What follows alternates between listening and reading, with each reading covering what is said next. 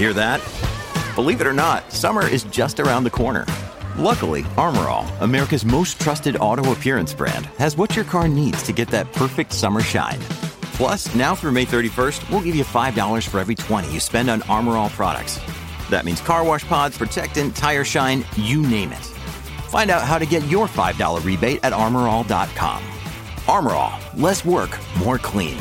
Terms apply.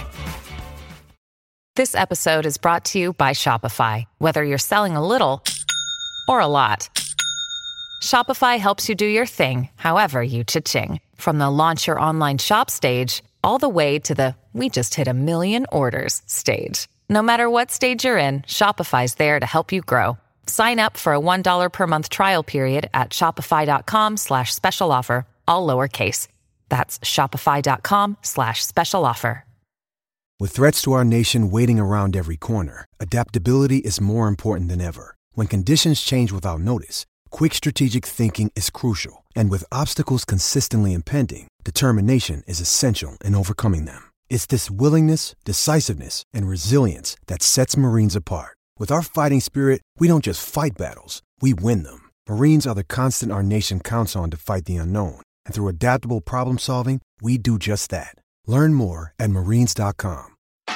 From Autosport.com and Autosport Magazine, I'm Martin Lee, and this is the Autosport Podcast.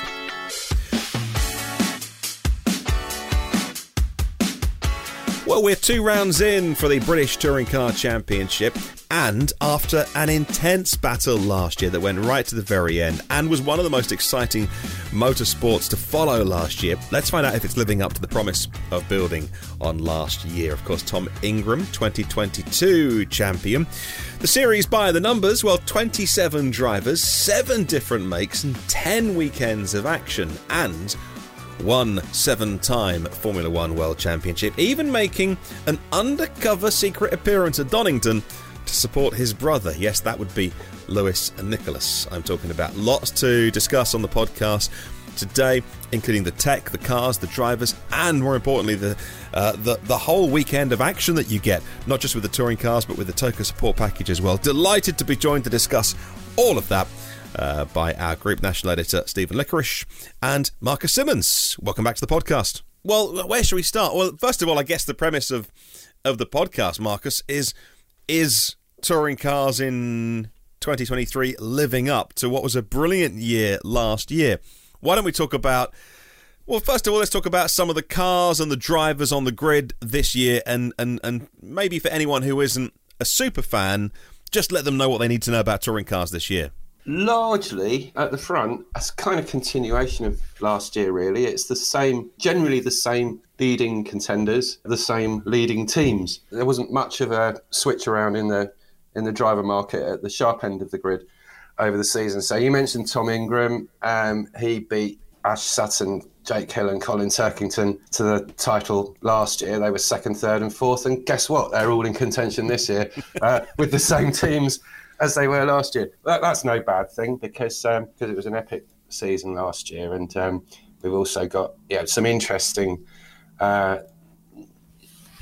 sort of tweaks within the championship. For example, the hybrid regulations, which only came in last year, of course, but the usage of the hybrid that's allowed to everybody tinkered with for this year, just to make it a bit more what the championship wants as far as balancing out the leading contenders from those who aren't. Can you explain what the hybrid rules are and how that works? I mean, it's a I can't remember the exact figure of what the boost is now, and that's sort of lost in the mists of time from when it was introduced last year. So sorry about that, everybody. But anyway, what they've done for this year is, what they did for last year, is that introducing the hybrid allowed the championship to get rid of success ballast, where and in 2021 that was 75 kilos of lead for the championship leader, down in increments throughout the top 10, which is obviously a complete pain for the teams to, re-engineer their cars around that weight, because 75 kilos is the weight of a fairly average adult, which either the championship leader or the winner of race 1 or race 2 would then be having to carry in the subsequent race. So the hybrid gave the championship the opportunity to ditch that, and instead of having success ballast, they had restrictions on the usage of hybrid. Now, what they found was that during 2022, those outside the top 10 in the championship had no restriction on hybrid use. Was that everybody was just using it at the same time, and it just cancelled it all out. So it's like, it's like a hybrid version of a DRS train. So everybody was going around in single file, all using the hybrid boost button at the same time. So they got a bit cheeky over the winter and thought, right, okay, let's tweak this. So now you can only, even if you're outside the top 7 in the championship, you can only use it on 50% of the racing laps. That then gives a bit of strategy into the usage of it. It means that everybody's not using it at the same time, and then it goes down in increments for the top 7 in the championship, down to the championship leader having the least amount of hybrid use. And what they've also done is they've lowered the speed at which you can use your hybrid. So last year you had to get up to 125 kilometres an hour before you could use the hybrid boost. Now it's gone down to 115, but for the top 7 in the championship, it goes up in increments to 135. So if you're Dan Camish, championship leader after Donington, coming into Brands Hatch, and you're, say, battling with Ash Sutton, his teammate, who was actually outside the top 7 in the championship, heading to Brands Hatch, coming off clearways onto the start-finish straight, Ash Sutton could get on his hybrid at 115 Ks. And Dan Camish would be having to sit there, wait until he got to 135. So that's our performance balancing that we've got in the British Touring Car Championship, and it does work quite well. I prefer it to the ballast. Not everybody does. Yes, that electric motor adds about 30 kilowatts, 40 horsepower at peak power. So is that, we've only had a couple of events so far this year, but has that worked at being a better way to balance performance than shifting bits of lead around a car? It did work from a point of view where I and many other people actually sort of struggled with the concept of a championship leader arriving at the next event and qualifying 21st because he's got 75 kilos of ballast. And also it's a little bit counterproductive for the championship as well, because you might get people who are fans of a particular driver or a particular team, or particularly say Knock Hill, where if your Scottish driver was leading the championship going into Knock Hill, then they'd have absolutely no chance. Hybrid system is better from that point of view because it's less of a penalty. But what they found last season was that those regulations were producing racing that wasn't quite as entertaining as what we'd had before. There wasn't quite as much overtaking. So they tweaked the hybrid, and the other thing they've done is to bring back the option tyre for this season. So you've got that strategy as well. And the opening round at Donington wasn't an option tyre event, which was just as well anyway because it was wet. It meant that we weren't able to really find whether the boost regulation, the hybrid boost regulations work either, because wet weather kind of negates the effect of those tweaks. But for Brands Hatch, option tyre was always scheduled. That said, qualifying was wet, so we perhaps didn't see the effects of the hybrid restrictions there. But we did a little bit in the races, and it was completely confusing, to be honest, as to whether they work or not. Did it work or did it not? We still don't know. No, because and I'll tell you why. We had Dan Camish leading the championship coming into the weekend, so he had the least amount of hybrid available in race 1. He qualified on a brilliant pole position, stunning lap in the wet with minimum hybrid. Hats off to him for that.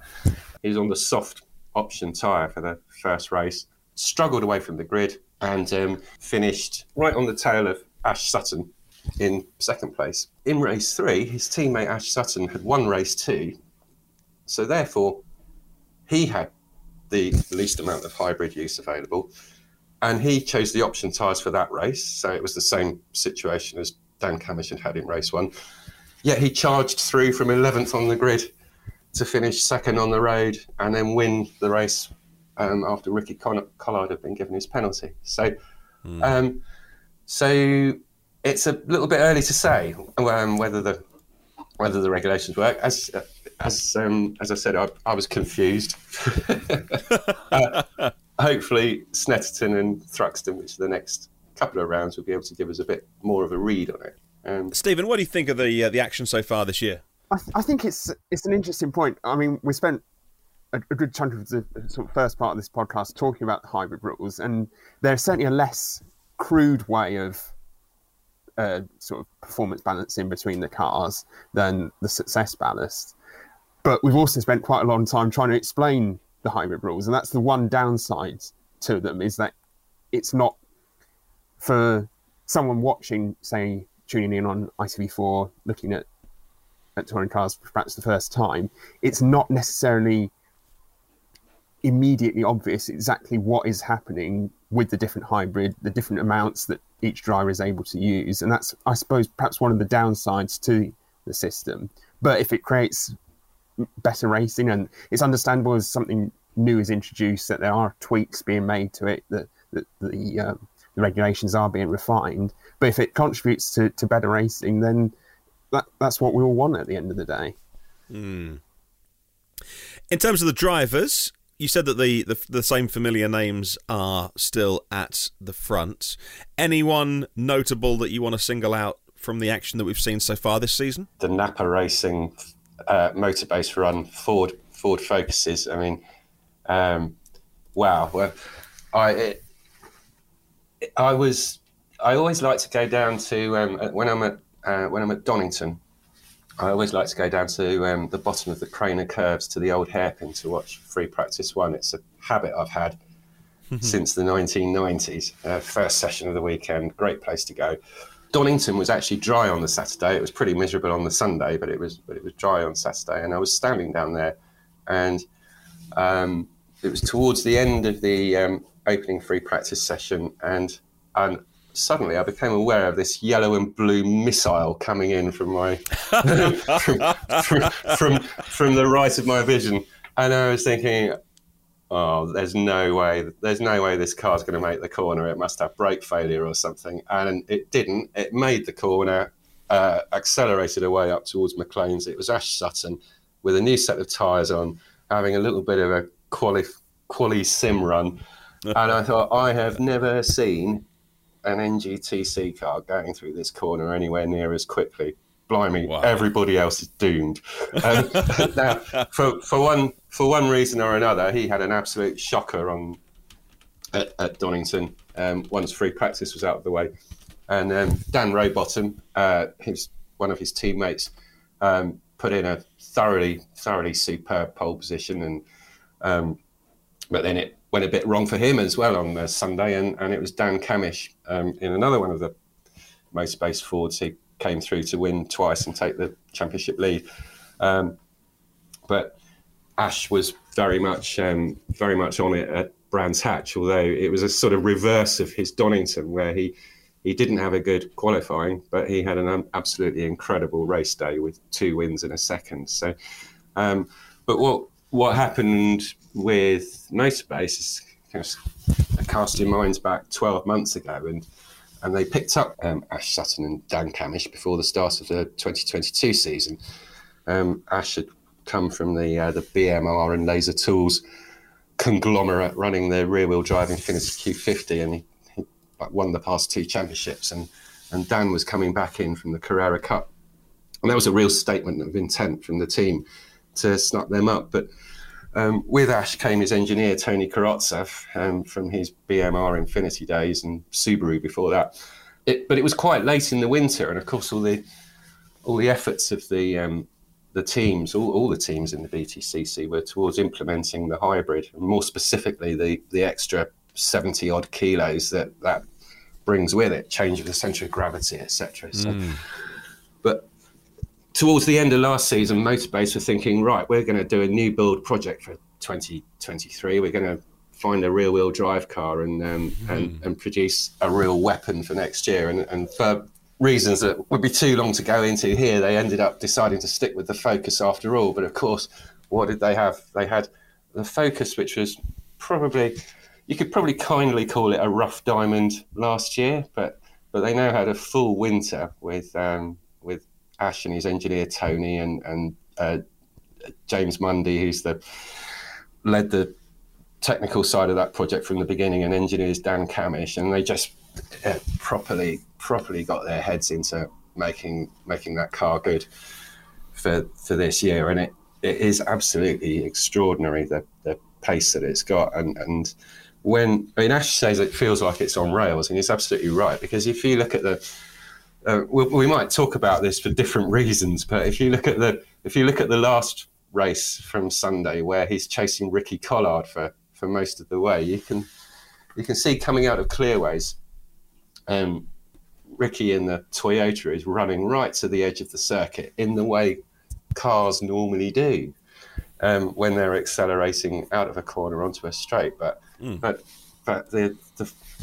Ash Sutton in the Ford behind him is only using about half the track coming out of there. He's just thinking, blimey, he's probably actually bought himself about 5 kilometres an hour deployment of hybrid there. The work that's gone into that car over the winter has made it an absolute beast, really, which is, and it's amazing, really, because that fourth generation Focus ST is now in its fourth season, but they've been able to find such a lot over the winter.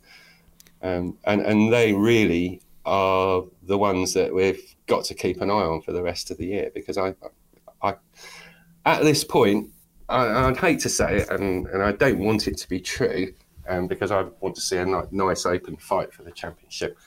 And but I'm a little bit worried that it might end up being a 2-horse race in the same way as Red Bull is in Formula One. Absolutely. Well, they're off to a great start already. Of course, this weekend you'll be off to Snetterton. We've seen the Donington and Brands on the Indy circuit so far. But yeah, as you say, you don't want to predict anything because, well, that's the whole point of watching touring cars. It's entirely unpredictable. So that's covered off the technology, the cars, and the drivers. What else should we be looking for this year, and what were you looking for going into 2023, and how's the season going so far for you? No question that of the 4-strong BMW team, Jake Hill and Colin Turkington are the leading contenders from there, and it was very interesting that Jake came in last season and finished ahead of Colin in the championship first time, and Colin's a 4-time champion, obviously. This year, the team have scored 1 win over the first 2 weekends, and it's gone to Colin. So that's quite a nice little intra-team battle going on there. They don't look like teammates, obviously, because Colin's got the conventional BMW livery and Jake's got the laser tools, but they're very much run out of the same stable. Then we've got some interesting things going on a little bit behind them. For example, the Speedworks Toyota team have this year got new engines, bespoke engines from Toyota rather than using the customer Toka engine.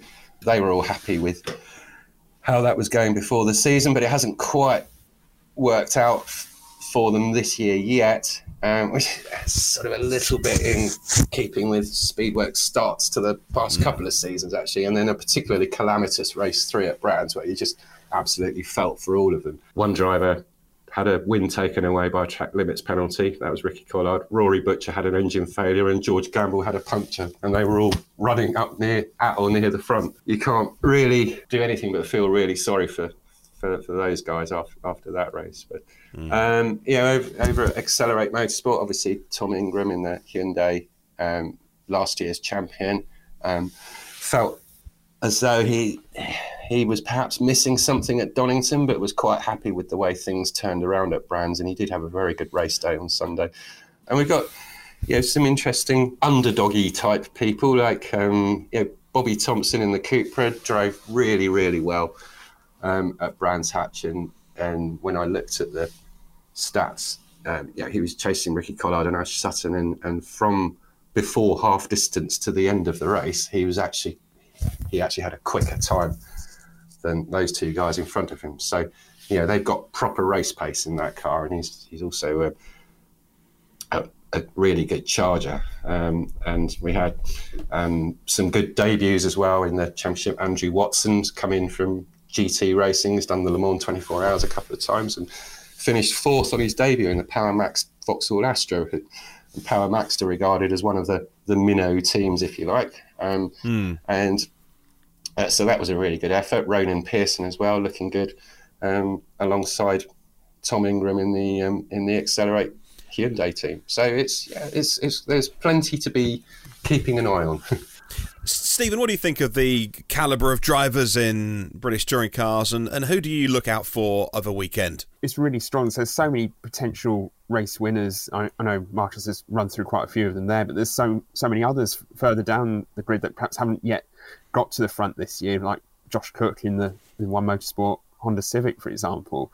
But just picking back up on what you're saying about Bobby Thompson, he's currently 6th in the points, which is an amazing effort for him, considering that the Team Hard operation hasn't always been able to extract the most out of those cars. But because Bobby Thompson is such a talented driver, to be 6th in the championship, I know it's after only 2 weekends, but it's still a truly incredible effort. And there's just, throughout the grid, there's plenty of drivers to keep an eye on, and you know that even if someone's sort of qualified a little bit out of position, there's the potential for them to come charging through and put in an impressive drive. And we were talking earlier about the motor-based Fords and the fact that it could be an intra-team rivalry there between Dan Camish and Ash Sutton.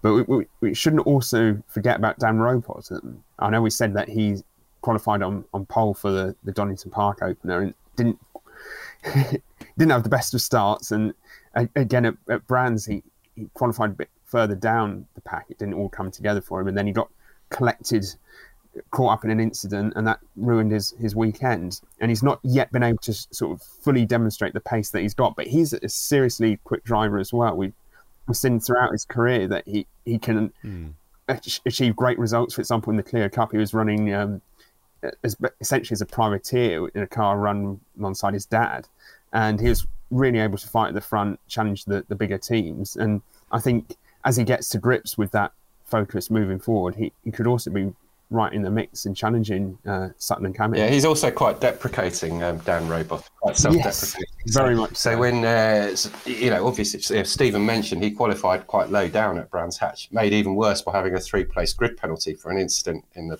last race at Donington. But yeah, he very much looks inward when apportioning blame, and he said, I just didn't get the best out of it, blah blah blah, and actually it was just in a very wet qualifying session. Well, it went from being wet to very wet to wet to very wet, and he just didn't have the tyres on at the right time, and that, he wasn't the only one in that boat. But yeah, and obviously you're going to struggle from there.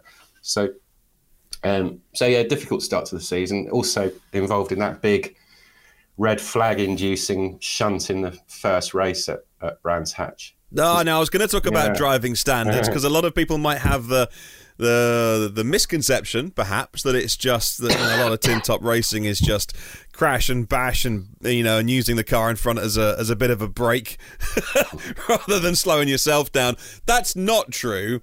But saying that, there was a big one last time out that red flag inducing. So can you just talk a little bit about that? I think that it's just one of those things that happens in motor racing sometimes. I mean, let's face it. If you're going to put the blame on anyone, you should put the blame on whoever decided putting 27 touring cars out on the track at the same time is a good idea. In all honesty, so.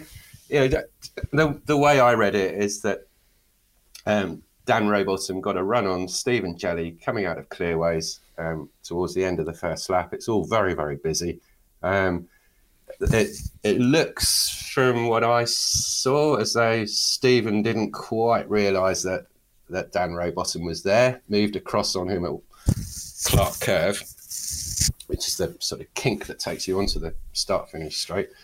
There's contact. I was a little bit cross on Dan Rowbottom's behalf that he got a licence endorsement and a couple of penalty points for that, because I thought, really? So, you know, he's coming up the inside and looks like the other car hasn't seen him, and he's just sort of had this guy moving across. As Dan said to me, his only alternative to avoiding a collision was to stamp on the brakes, and then that's not a great idea in the middle of a touring car pack either. So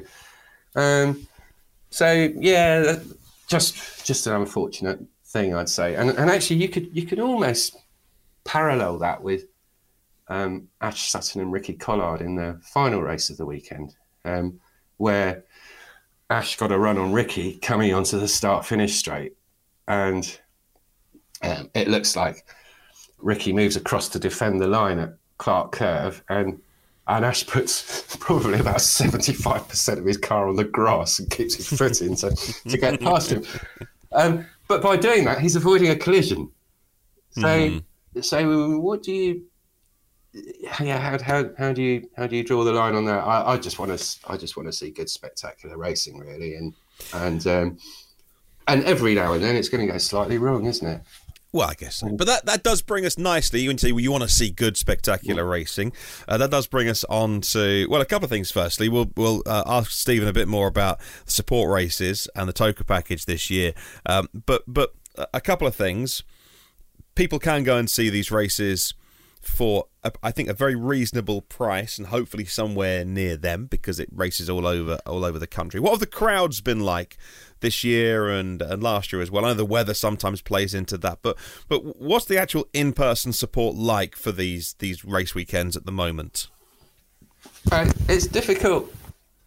It's difficult for me to tell. I tend to do most of my going around the track watching from various corners on the Saturday. So on the Sunday, I'm finding a vantage point from within the paddock. Having said that, the paddock is just as rammed with people, spectators, as it ever has been. I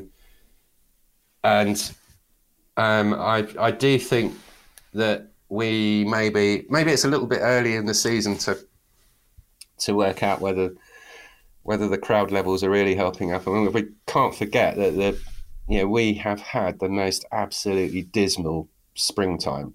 And, for example, if I had been a dad thinking of taking his family to Donington on the Sunday for a day of British touring car action, and then opened the curtains on the Sunday morning, I'd have said, no, let's just stay in and watch the football on TV instead, or something like that. Well, even this weekend, a Snetterton Norfolk May weekend. I say this as someone who grew up in Norfolk, not far from Norwich. You still can't rely on it being, even at the end of May, a dry weekend in East Anglia. But it will race all over the country, and Silverstone and the Champion, you think he'll get crowned probably at the last round of Brands Hatch. So there are some great circuits to go to, and hopefully some sunshine. But even when it's not glorious sunshine, there's still a hardy few spectators out on the spectator banks. Like, for example, at Brands Hatch on the Saturday, when it got very, very wet by the end of the day, but there was still a few stuck it out right to the end, and there is that level of support for the touring car events that you just don't get at so many of the other race meetings that take place in the UK. And then the other issue is where to see it as well. Now, of course, there is a new long-term contract with ITV, which ensures it stays on. Can we call it terrestrial telly? I don't know what we call it anymore until 2026. Qualifying, I spend so much of my time on YouTube these days because I know that I can either watch stuff live or catch up. Qualifying is live streamed on the YouTube, but the races aren't. you have to go to ITVX for that. And again, I thought it was called ITV Player, which probably shows how out of touch and old I am. And I'm like, when did that change its name? Or watch it on ITV4. Or ITV4, actually on the telly. So I do so much streaming, though. ITVX, of course, I guess they get control over the ads, so they could insert some adverts and make some money off of that. But, of course, with touring cars, it is the legendary mammoth broadcast. They're on air for hours on ITV4. So if you can, I don't know, record that somehow, there's always that way of doing it. And so there isn't a big investment of time to watch all these races. But the important thing is the highlights packages are online as well. Do you think the touring cars is distributed enough in terms of getting to fans where and when they want to consume their motor racing? There's a distinction between how much of a fan you are, if in a way. So, I would say that if you're a real super fan, if you live within an hour and a half or 2 hours of the circuit, go there. Yep. You'll want to be there. You won't see everything because you can't. We've got Snetterton coming up for the next round, and we've got Thruxton after that. I mean, they're both circuits where they're both absolutely brilliant to go to, but just by their very nature, you aren't going to see more than 50. Well, certainly it's less than 50% of the circuit that you can see from, and sometimes even less than that, depending on where you're staying, from where you're standing. But go to the circuit, watch it on your ITVX catch up during the week, so that you see what you missed, or record it on ITV4 and watch that. For people who aren't close enough to the circuit, for people abroad, for example, I'm not quite sure what the reach is from the coverage. But I mean, one thing that I think would make it a little bit easier is if we had YouTube footage of the Sundays, but there'll be very sound reasons why we can't get that, and I would imagine it's the deal with ITVX. Which gives the championship and all the support championships live coverage on what we old people, Martin, would call terrestrial TV. And that is key. There are so few series that get that level. ITV Sport have done an amazing job with touring cars over the years. That level of coverage is brilliant. But yeah, you can go along this weekend to go to Snetterton, and for £45 for general admission, that's for a weekend ticket. That's 2 days. Like, I think I paid that to take my 5-year-old to Peppa Pig World for about 3 hours till he got bored, which I thought was kind of fine value, really. But that is for a weekend, a Saturday, Sunday weekend admission. And of course, if you've got a family and you've got under 13s, they go free. What a great way to get your kids into motor racing if they haven't. And you got to go somewhere at the weekends, and that's I think a really good deal for a weekend, not just a day out, but a weekend out. I think it's really good. I think it's very good value if you compare it to the cost of tickets to a Premier League football match or what have you, and don't forget those events only go on for an hour and a half or an hour and 45 minutes, depending on who's playing and who has loads of stoppage time. A BTCC race meeting it's non-stop action, depending on the circuit and the various protocols they've got in place. You could have non-stop action from 9 o'clock in the morning through to 6 p.m. So it's fantastic value, I think, for the entertainment that you get. Which leads us on. This is great. This is leading us on to the next. A perfect segue. Thank you. Into the Toker support package for 2023. It's not exactly the same. I had to bring it up to make sure I'm right. It's not exactly the same for all the events, Stephen. But there's the Porsche Carrera Cup and the Porsche Sprint Challenge, and they kind of alternate. There's the Mini Challenge, and that's either the JCW or the Trophy. And then there's British F4. There's the Legends, the Radicals, some more Minis, and some Caterhams as well, but that's only for Silverstone. So for this weekend for SNET, you've got the Radicals, the Porsche Sprint Challenge, the Mini Challenge, British F4. again, for listeners who might not know, we won't go deep into all of those, but for listeners who might not know, just give us the kind of the overview on how exciting that is for you to report on this stuff and for us to go and watch it as fans. Well, one of the reasons why I enjoy reporting on the sport championships is because alongside the touring cars, you've just got this great variety of different categories in terms of, you've got the single-seaters of British F4, you've got the sports cars of the Carrera Cup, you've got the sort of scaled down touring car in the minis. And this year, as you mentioned, Martin, there's an even greater variety than usual, because following the departure of Ginetta leaving the British Touring Car Championship support bill, we've got a number of different guest categories that are adding an even greater mix of different series to those events. And last time out, we had the Legends at Brands Hatch, which 32 of those pounding around the Indy circuit were quite a sight, and there was some spectacular racing, and for good and bad reasons, there was some spectacular racing. Yeah. And I love the Legends so much. They're I don't know, I would say 2/3 size, but I'm sure there is a ratio. It's actually 5/8 is the official verdict. So I love these cars. They look close. So quick, and the action is always brilliant. Sometimes they share drivers as well. But that is all available online. They do a great job of their media partners. They don't use the ITV stuff, but they do a great job of getting that out online as well. And it's just such good action to follow.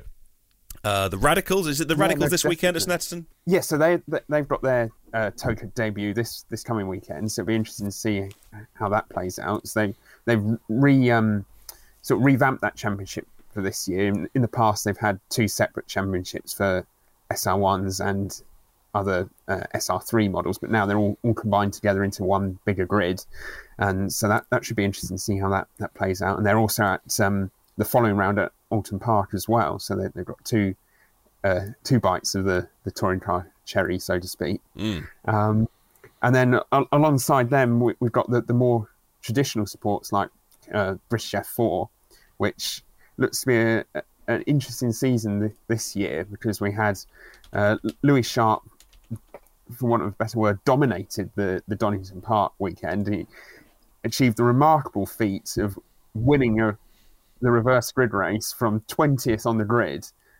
Yes, he was helped by the wet and safety cars and different things, but just to climb from 20th to first in a 20-minute race is spectacular, and it's certainly not something we've seen in F4 before. That was such a cool performance. I mean, the kid, he's still 15, wasn't he, at Donington? I think. At Donington, yeah. I love that. And just such a cool and measured performance, and so much ability. It's a real pleasure to watch things like that, isn't it?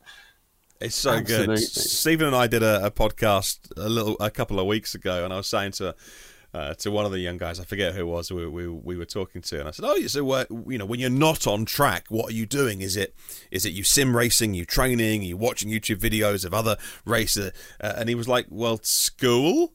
Oh yeah, of course, you're 15.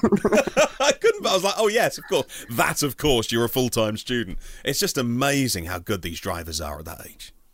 Absolutely, and it's so easy to forget that sometimes, just how young these drivers are and how accomplished and composed they are under the pressure, under the spotlight of competing in a high-level championship. And unfortunately for Louis, things didn't go quite so well at Brands Hatch last time out. He got caught out by the sort of tricky wet qualifying conditions, and then he got involved in an incident in the opening race. But even despite that, he still extended his points lead, so he's certainly going to be one to watch this year. But equally, the 3 Brands Hatch wins were shared between 3 different drivers, and there's plenty of others who've got that potential to challenge at the front and take the fight to him. And what's the state of British F4? Are people still coming from around the world to base themselves here to compete in that series, or is it mostly homegrown talent?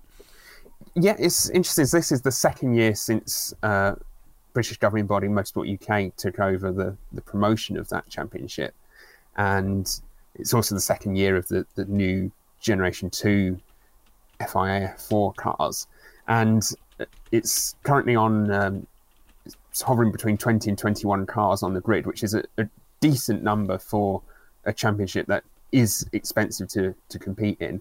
And it's got a wide variety of different nationalities taking part, from drivers like Louis Sharp, who's from New Zealand, and there's Indian drivers. There's a big mix of different nationalities, and there's still, as you'd expect, a British contingent in there as well. And one of the winners, for example, at Brands Hatch last time out was Kanata Lee, who's Japanese, and who's been racing over in the UK for a few years in Ginetta Junior, and now stepped up to F4. So it is attracting. It's starting to attract more people from other countries. It's still the very strong F4 championships in Europe that attracting most of the European drivers, but from further afield, there are quite a few drivers heading to the British Series.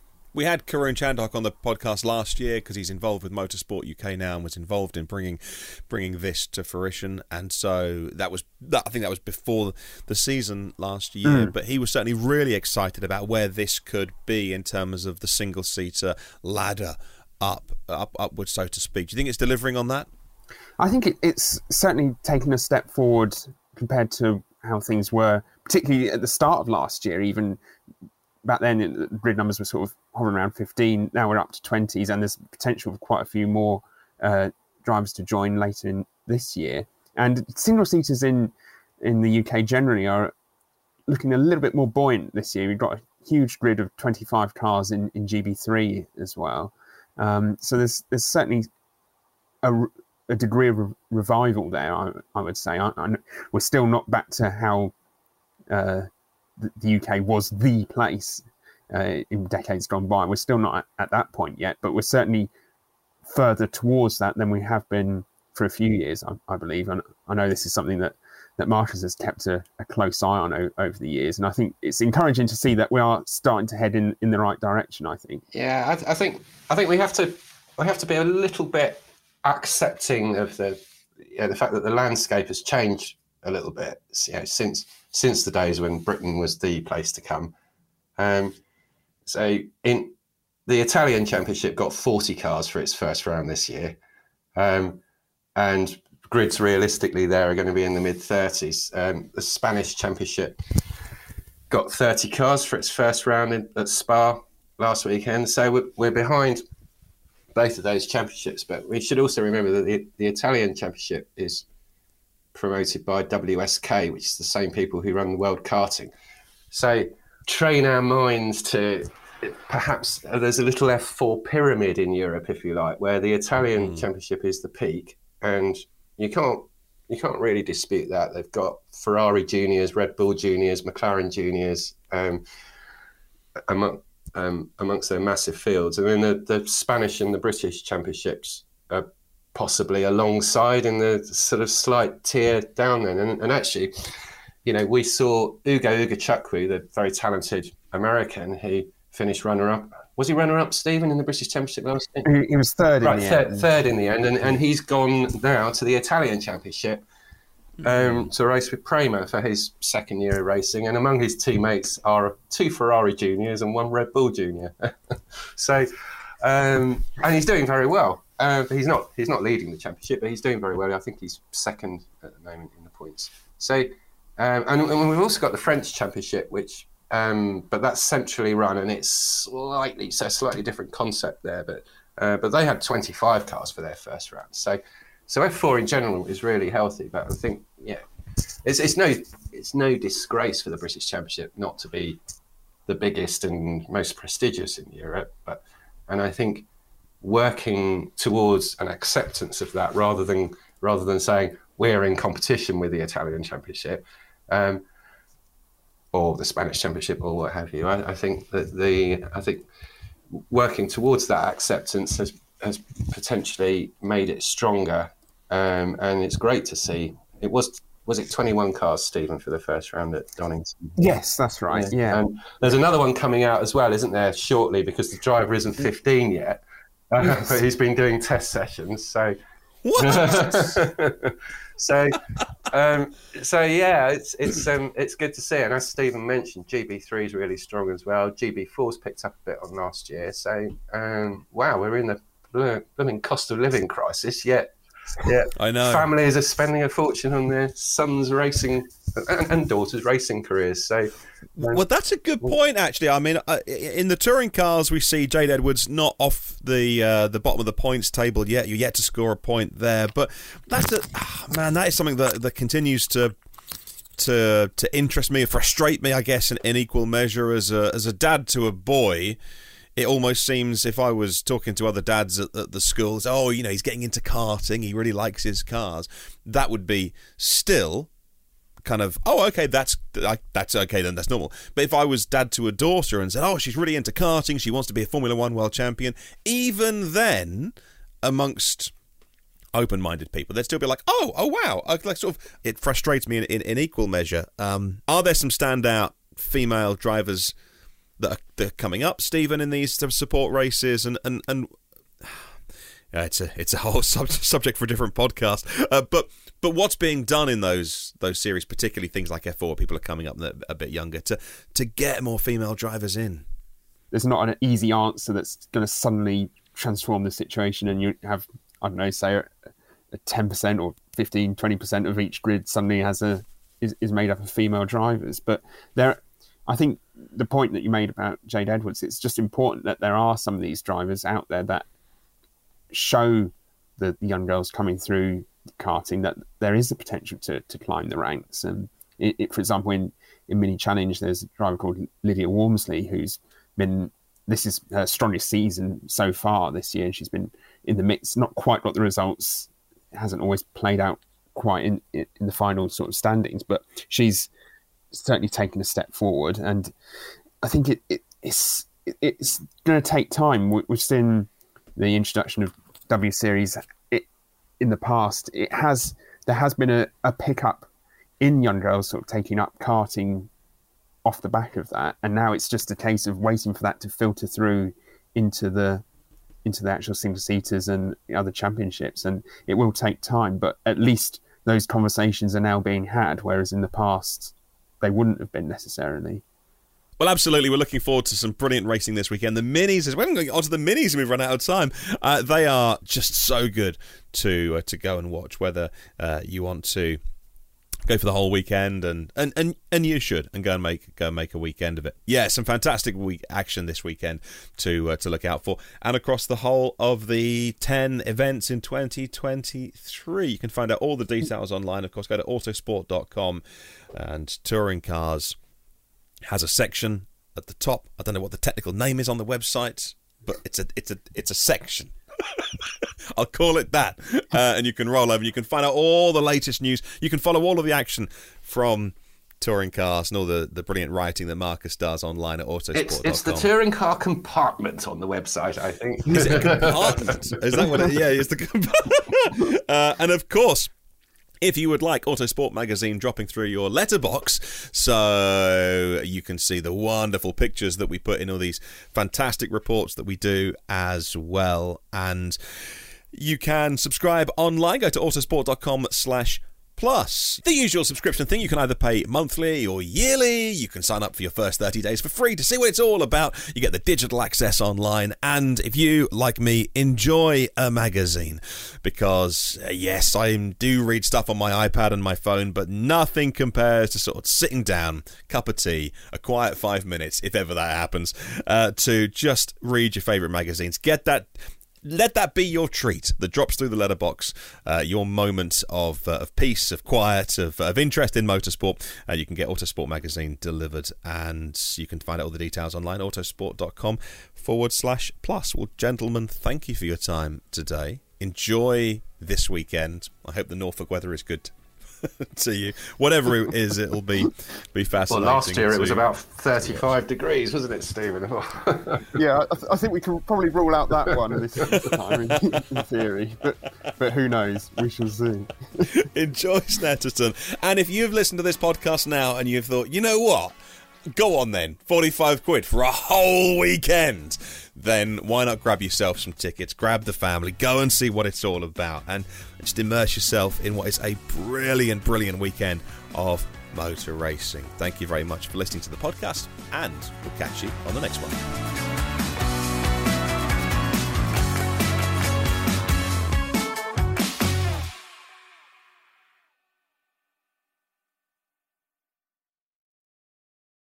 Sports Social Podcast Network.